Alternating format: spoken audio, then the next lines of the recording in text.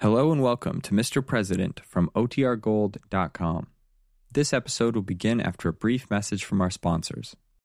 When you need mealtime inspiration, it's worth shopping Kroger, where you'll find over 30,000 mouth-watering choices that excite your inner foodie. And no matter what tasty choice you make, you'll enjoy our everyday low prices, plus extra ways to save, like digital coupons worth over $600 each week. You can also save up to $1 off per gallon at the pump with fuel points. More savings and more inspiring flavors make shopping Kroger worth it every time. Kroger, fresh for everyone. Fuel restrictions apply.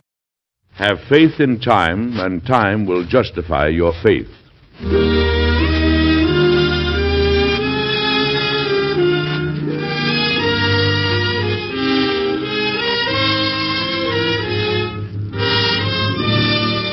Mr. President, starring Metro-Goldwyn-Mayer's Edward Arnold and written by Gene Holloway.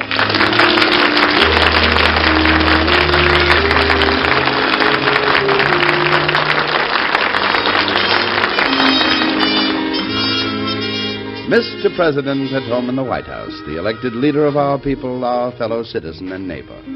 These are little-known stories of the men who have lived in the White House. Dramatic, exciting events in their lives that you and I so rarely hear. True human stories of Mr. President.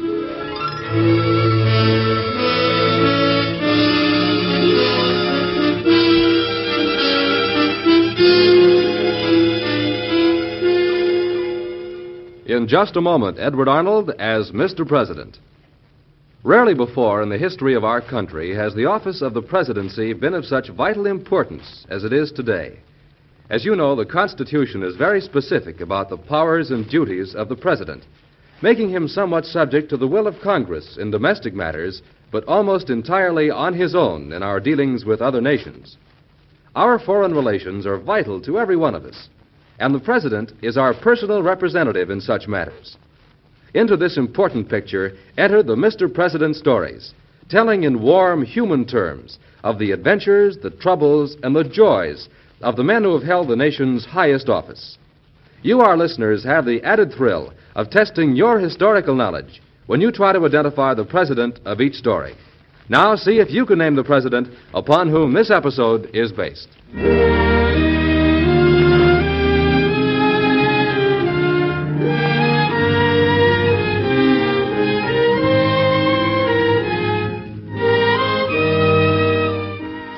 Here's a story that happened in Washington a few years ago. Listen closely and see if you can tell who the president was. It was March 4th, Inauguration Day, and the small, quiet man who was about to become the number one citizen of the country stared out the window at a driving rain. Storm's getting worse, not better. There isn't a chance of it clearing up. I'm quite sure you're right about that, my dear. One of the ladies just told me that she tried everywhere to get an umbrella, and someone told her that every umbrella in Washington had been sold. Really? Do you think they'll hold the ceremony outdoors just the same? I'm sure they will. Well, not made of sugar or salt, you know. No, but I don't like to think of you starting your term in office with a cold in your nose. You know, my dear, you're making more of a fuss about this rain than you did when I left for the battlefield. It wasn't raining then. Oh, I see. Come in. Good morning, sir. Good morning, Robert. Good morning. It's a pretty gloomy day for our inauguration, isn't it? You know, I've been so busy I've hardly noticed the weather. If there's anyone busier than the president-elect at a time like this, it's the president-elect's personal secretary. Well, I'm not busy at the moment. I've just been waiting for time to go. I'm going over to the White House and see what has to be done in the way of organizing our working schedule. You'd better sit down, sir, and rest as much as you can until time to go. You're right, Robert. He was up half the night working on his speech. My dear, you don't think you'll still ride in that open carriage to the Capitol, do you? But it's been planned that way, my dear. Well, it wasn't raining when it was planned. You and the president will both catch your deaths if you try to ride in an open carriage on a day like this. Well, I'll see what the president has to say about it. You'd better see what the president's wife has to say about that. She'll never let him ride in an open carriage in this rain, and I'm not going to let you. Well, we'll see, my dear. We'll see.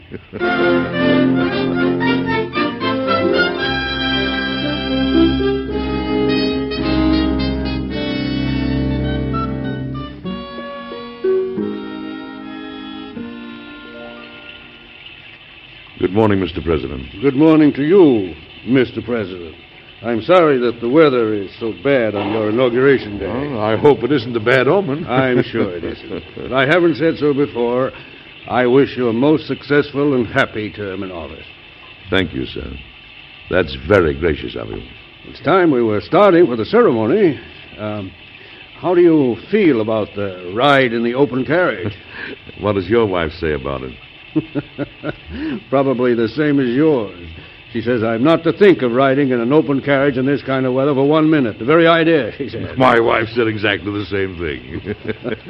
Well, the open carriage has arrived. What do you think? Let's hurry and get in the carriage before our wives catch us. Huh? That's just what I hoped you'd say. Come on.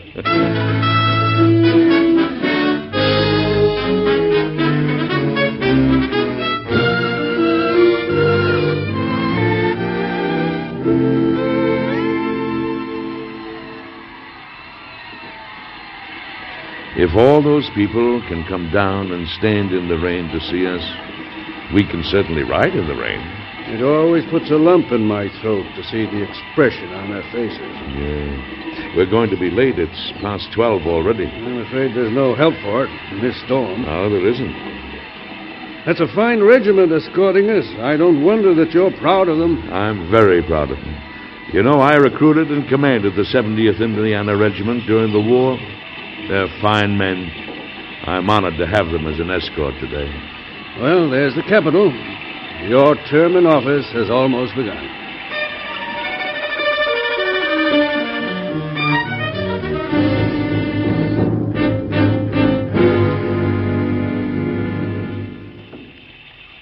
Right through this door, sir. Thank you. Look at all those people standing out there. It looks like a sea of black umbrellas, doesn't it? Tell me, what is that man doing to that clock? That's Captain Bassett. He's turning back the clock. What time do you have? Well, my watch says almost 20 after 12. Well, Captain Bassett has pushed back the hands of the clock to 2 minutes of 12. Oh. The inauguration was scheduled for noon, and evidently it's going to be at noon as far as he's concerned. There's something for you to remember about your inauguration. Rather than let it appear that you were late, they turned back the hands of the Capitol clock. I certainly will remember it. I think they want us right straight ahead, sir. I see Chief Justice Fuller beckoning to us. Oh, yes, very well, very well. Chief Justice Fuller will administer the oath to you, and thereby end my term in office and begin yours.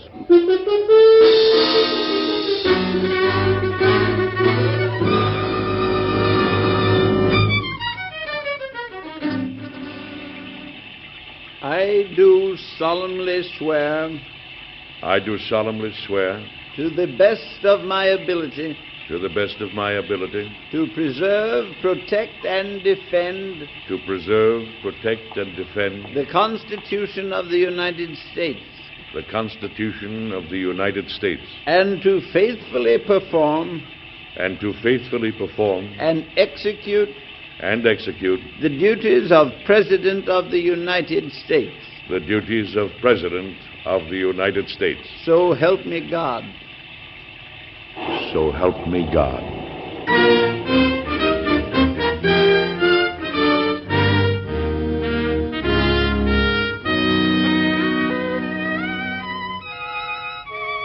Mrs. President, it's time to leave for the inaugural ball. I'm ready. Well, what elegance. Turn around and let me see that train in action. Oh, my, that is really gorgeous.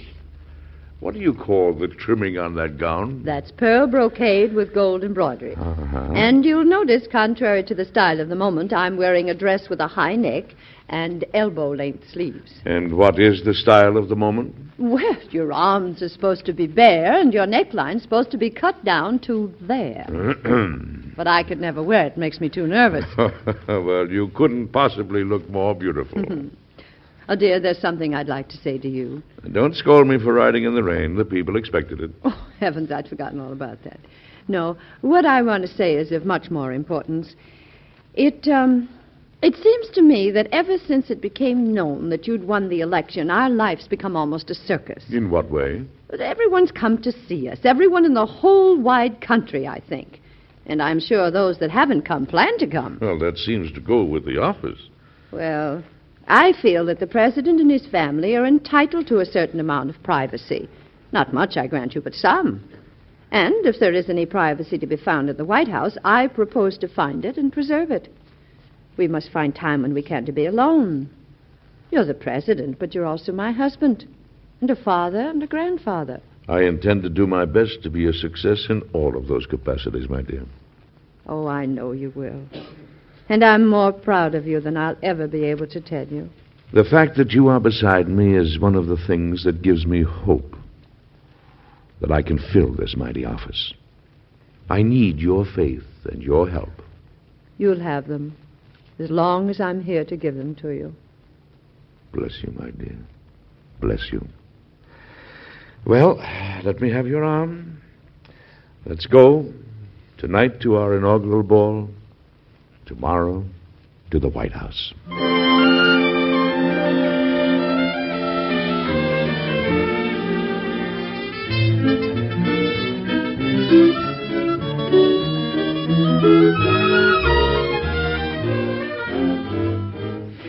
Now, Mr. President, there are one or two things I'd like to go over with you while we have a moment. First of all, sir, we're receiving over 1,000 pieces of mail a day, and it's going to be almost impossible to answer it all in longhand. 1,000 pieces? Yes, I can certainly see that it would be impossible. Now, there's a new invention known as the typewriter. The what? The typewriter. It's a kind of printing machine on which we can typewrite your answers much quicker than writing them by hand, and then all you'd have to do is sign the letters. Oh, I'd like very much to see this machine. I have one in the next office if you'd care to see it now. I would indeed. You know, I believe in progress and modern methods. If this machine will save time and make your work easier, Robert, by all means, let's have it. Here it is, sir. Is it difficult to operate? I'll show you. That's amazing. That's really quite amazing. You can operate it yourself, sir, if you'd care to. I want more typewriters brought into the White House immediately. I suppose I'll be criticized for not insisting that everything be written by hand, but I can stand criticism if progress is served thereby. It's a miraculous age we're living in, Robert. Think of it. A typewriter. Well, what kind of an infernal contrivance is that? Oh, hello, Senator. It's the new typewriter, Senator.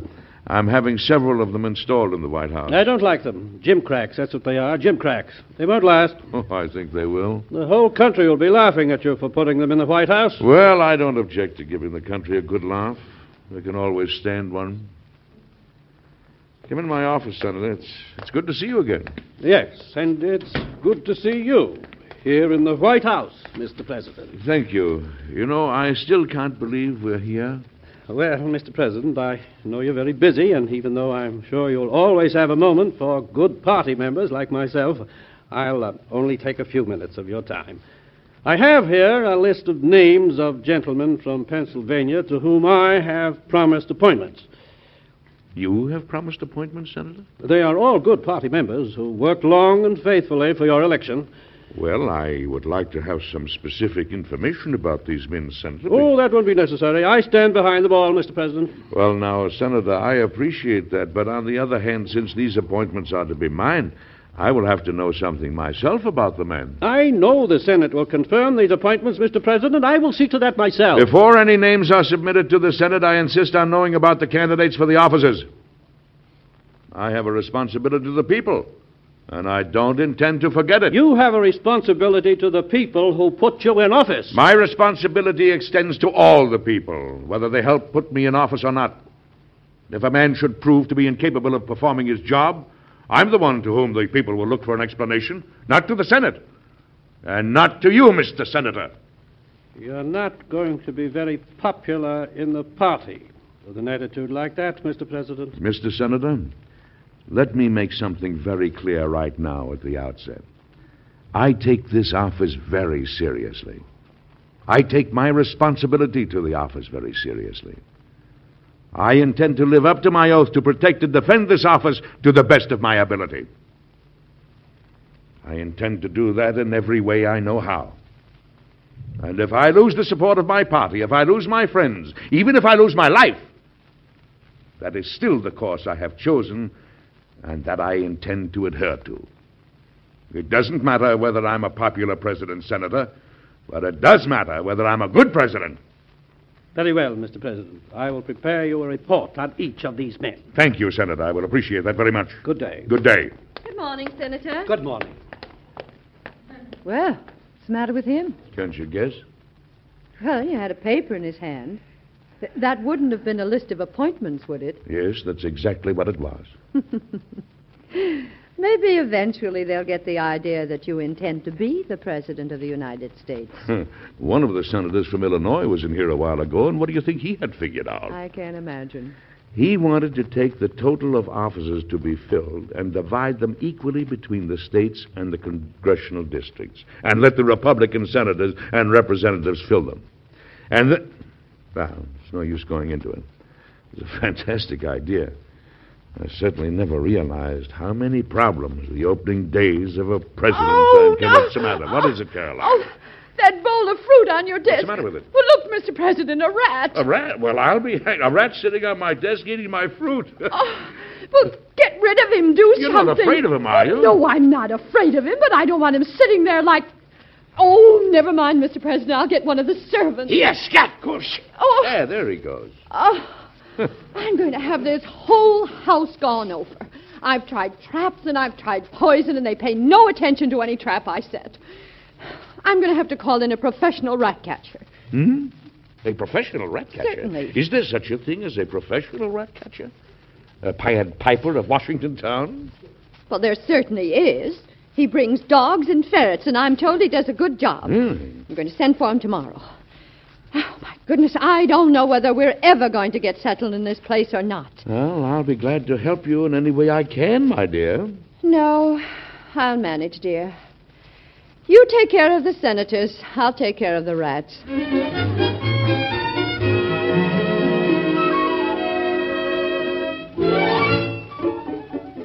Mr. President, the Secretary of State's waiting to see you, sir. He says it's an emergency. Oh, I'll have him come in at once, Robert. Yes, sir.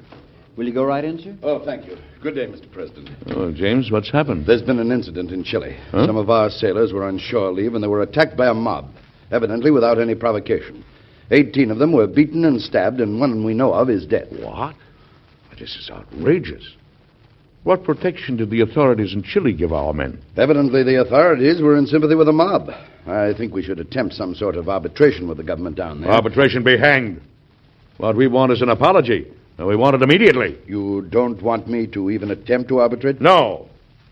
I want an apology and indemnity paid every one of those sailors, or their heirs, as the case may be. Very well, Mr. President. I'll proceed on that basis. Good day, sir. Good day, James. Well, I don't think there's another thing that could happen to me today. Mr. President, we're going to have the floors taken up in the basement and the kitchen and new floors put in. And we're going to have to put in concrete underneath. Oh, wait a minute. Who says all this? The rat catcher. It's the only way we can solve the problem of the rats permanently. Very well, my dear. Tear up the floors. Good. You know something? What, dear? The office of President of the United States certainly brings a lot of problems with the job.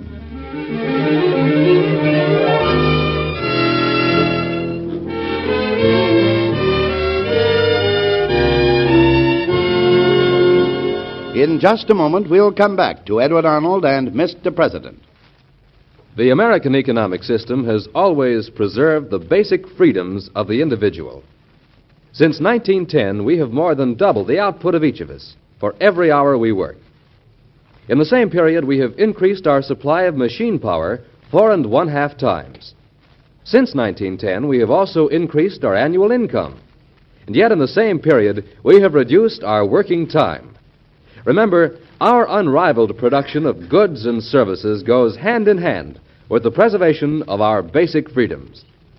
Our system may have its faults, and we still have a lot to do to make it bring us all the things we want. But despite these faults, it has brought more benefits to more people than any other system. So, at all times, work to protect and to strengthen our American economic system. And now back to Edward Arnold and Mr. President.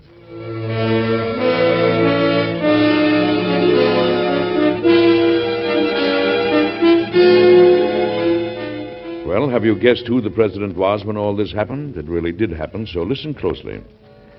Yes, the office of president brought its great load of problems to the man in the White House.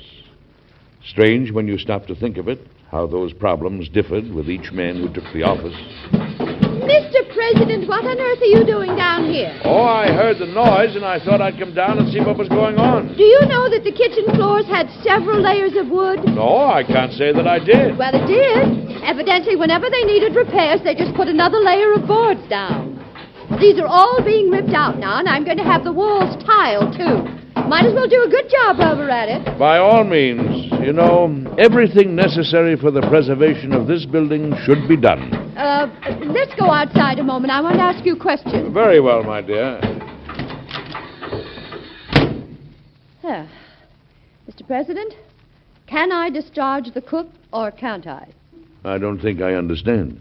I'm asking you whether I have the authority to discharge the cook. Well, you certainly have the authority. Well, I've discharged her, and she won't go. She won't go? No. See, she's quite expensive. Her wages are $50 a month. And with the children away for the summer and also very little for us to do in the way of entertaining, we really don't need anyone that expensive. So I discharged her. Well, then, she has to go. Well, she's a French woman, you know. Hmm? And she says she's going to sue us for damages and take her problem to the French legation. Really? Well, it's nothing to laugh about. Oh, I think it is. Never been in a situation like this before. Well, you've never been the first lady of the land before. Now, don't let it worry you. We're handling the situation with Chile, and if our cook manages to develop international complications with France, we'll handle those, too. Oh, one other thing, Mr. President. They've organized a society called the Daughters of the American Revolution. Oh, yes, I've heard about it. Well, I've been asked to serve as the first national president general of the organization. No. Well, congratulations, my dear. That's a great honor. Well, then you think I should accept? Why, of course I do. Madam President. Well, then I will. Now, I must get back to my office, really. You know, dear, you look tired. Well, I have quite a lot on my mind. When I get some of these problems settled, I'll be all right.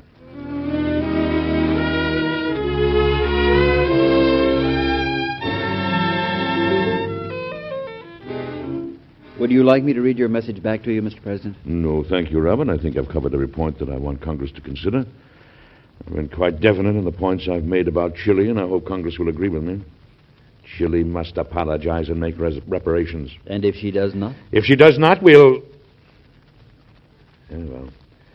meet that problem when the time comes.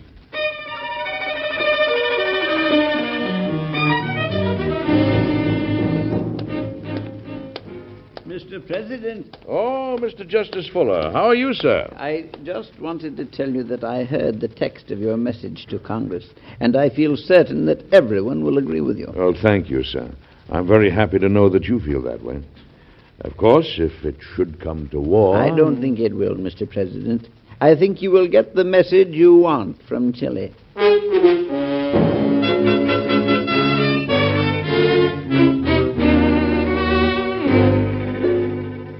President in, Robert. Yes, Mr. Secretary. I'll go right on. It's an emergency. I'm sorry to burst in on you like this, Mr. President, but word has come from Chile. Yes? They've apologized, and they agree to all your demands. Oh, thank God. You know, James, I don't think I've ever been so close to tears in my life. I was so afraid there'd be a war. Well, I never guessed you were afraid, Mr. President. You seemed so firm and so adamant in your attitude about the entire matter. James, I believe that as the president, I have to seem firm, no matter what doubts assail me or what worries haunt me in the night. The president is a symbol. He must inspire confidence and faith and even fear when necessary. I know there are many who say that I'm a cold man, without soul, without feeling, arrogant, demanding. That's not true. What I do demand, I demand for the office. And what I demand for that office is respect and honor. Well, enough about that. This is great news you've brought me, and I'll send a message to Congress immediately.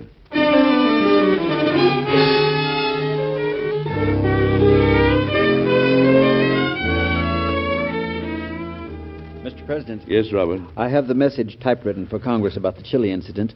It's going to take quite a while to copy it in longhand, and you said you wanted them to receive the message as soon as possible. Oh, I do. Send over the typewritten copy. I'll sign it. I'd like to, sir, but it's going to shatter precedent. No printed message has ever been sent to Congress. Well, all right. Let this be the first. Send it over just as it is.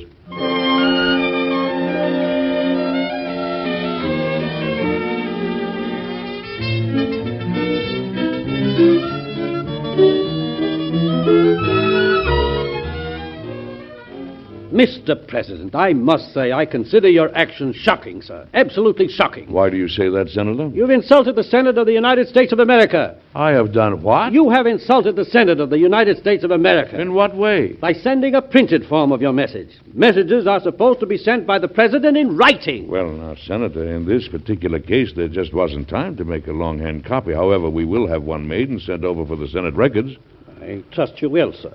Not that that can obliterate the insult already made, but it will at least preserve the form of the records for future generations. Senator, did you ever hear the story of the boy who stuck his finger in the dike in Holland? Well, I don't quite see what that has to do. Things change, Senator. Civilization grows and expands. New inventions come along. It isn't necessary for us to do everything the laborious way simply because our fathers did. Who knows? Someday every message sent by the President to the Senate may be typewritten. I can't believe that, Mr. President. Surely the old traditions will not be completely discarded. Times change, Senator. Events change. Presidents change. Who knows what wonders are just over the horizon? Who knows?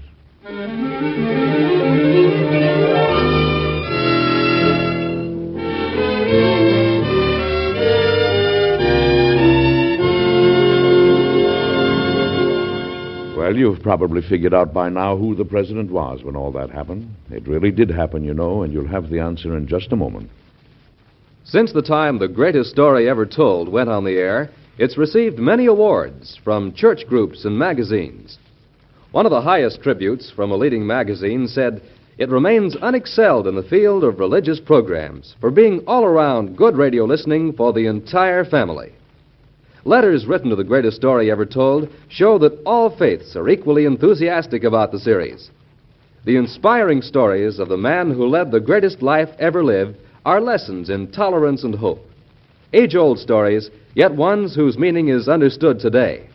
So listen to The Greatest Story Ever Told each Sunday when it's presented over most of these ABC stations. And now back to Edward Arnold and Mr. President.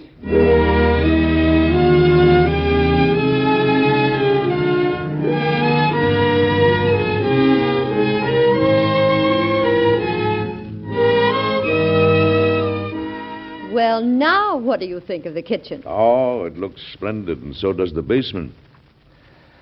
You know, if my term in office is remembered for nothing else, it will be remembered that during my administration, the kitchen and the basement of the White House were remodeled. And, just as the nation remembers that the first president of the United States was George Washington, I'm sure that the ladies of the DAR will remember that their first national president general was Mrs. Benjamin Harrison.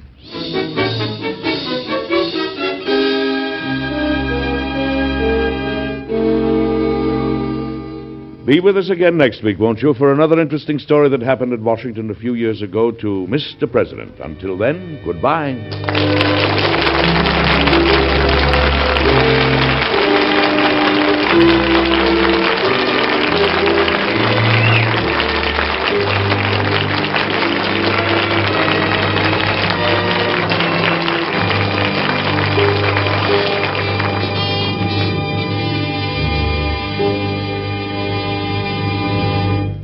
This program is produced and directed by Dick Woolen.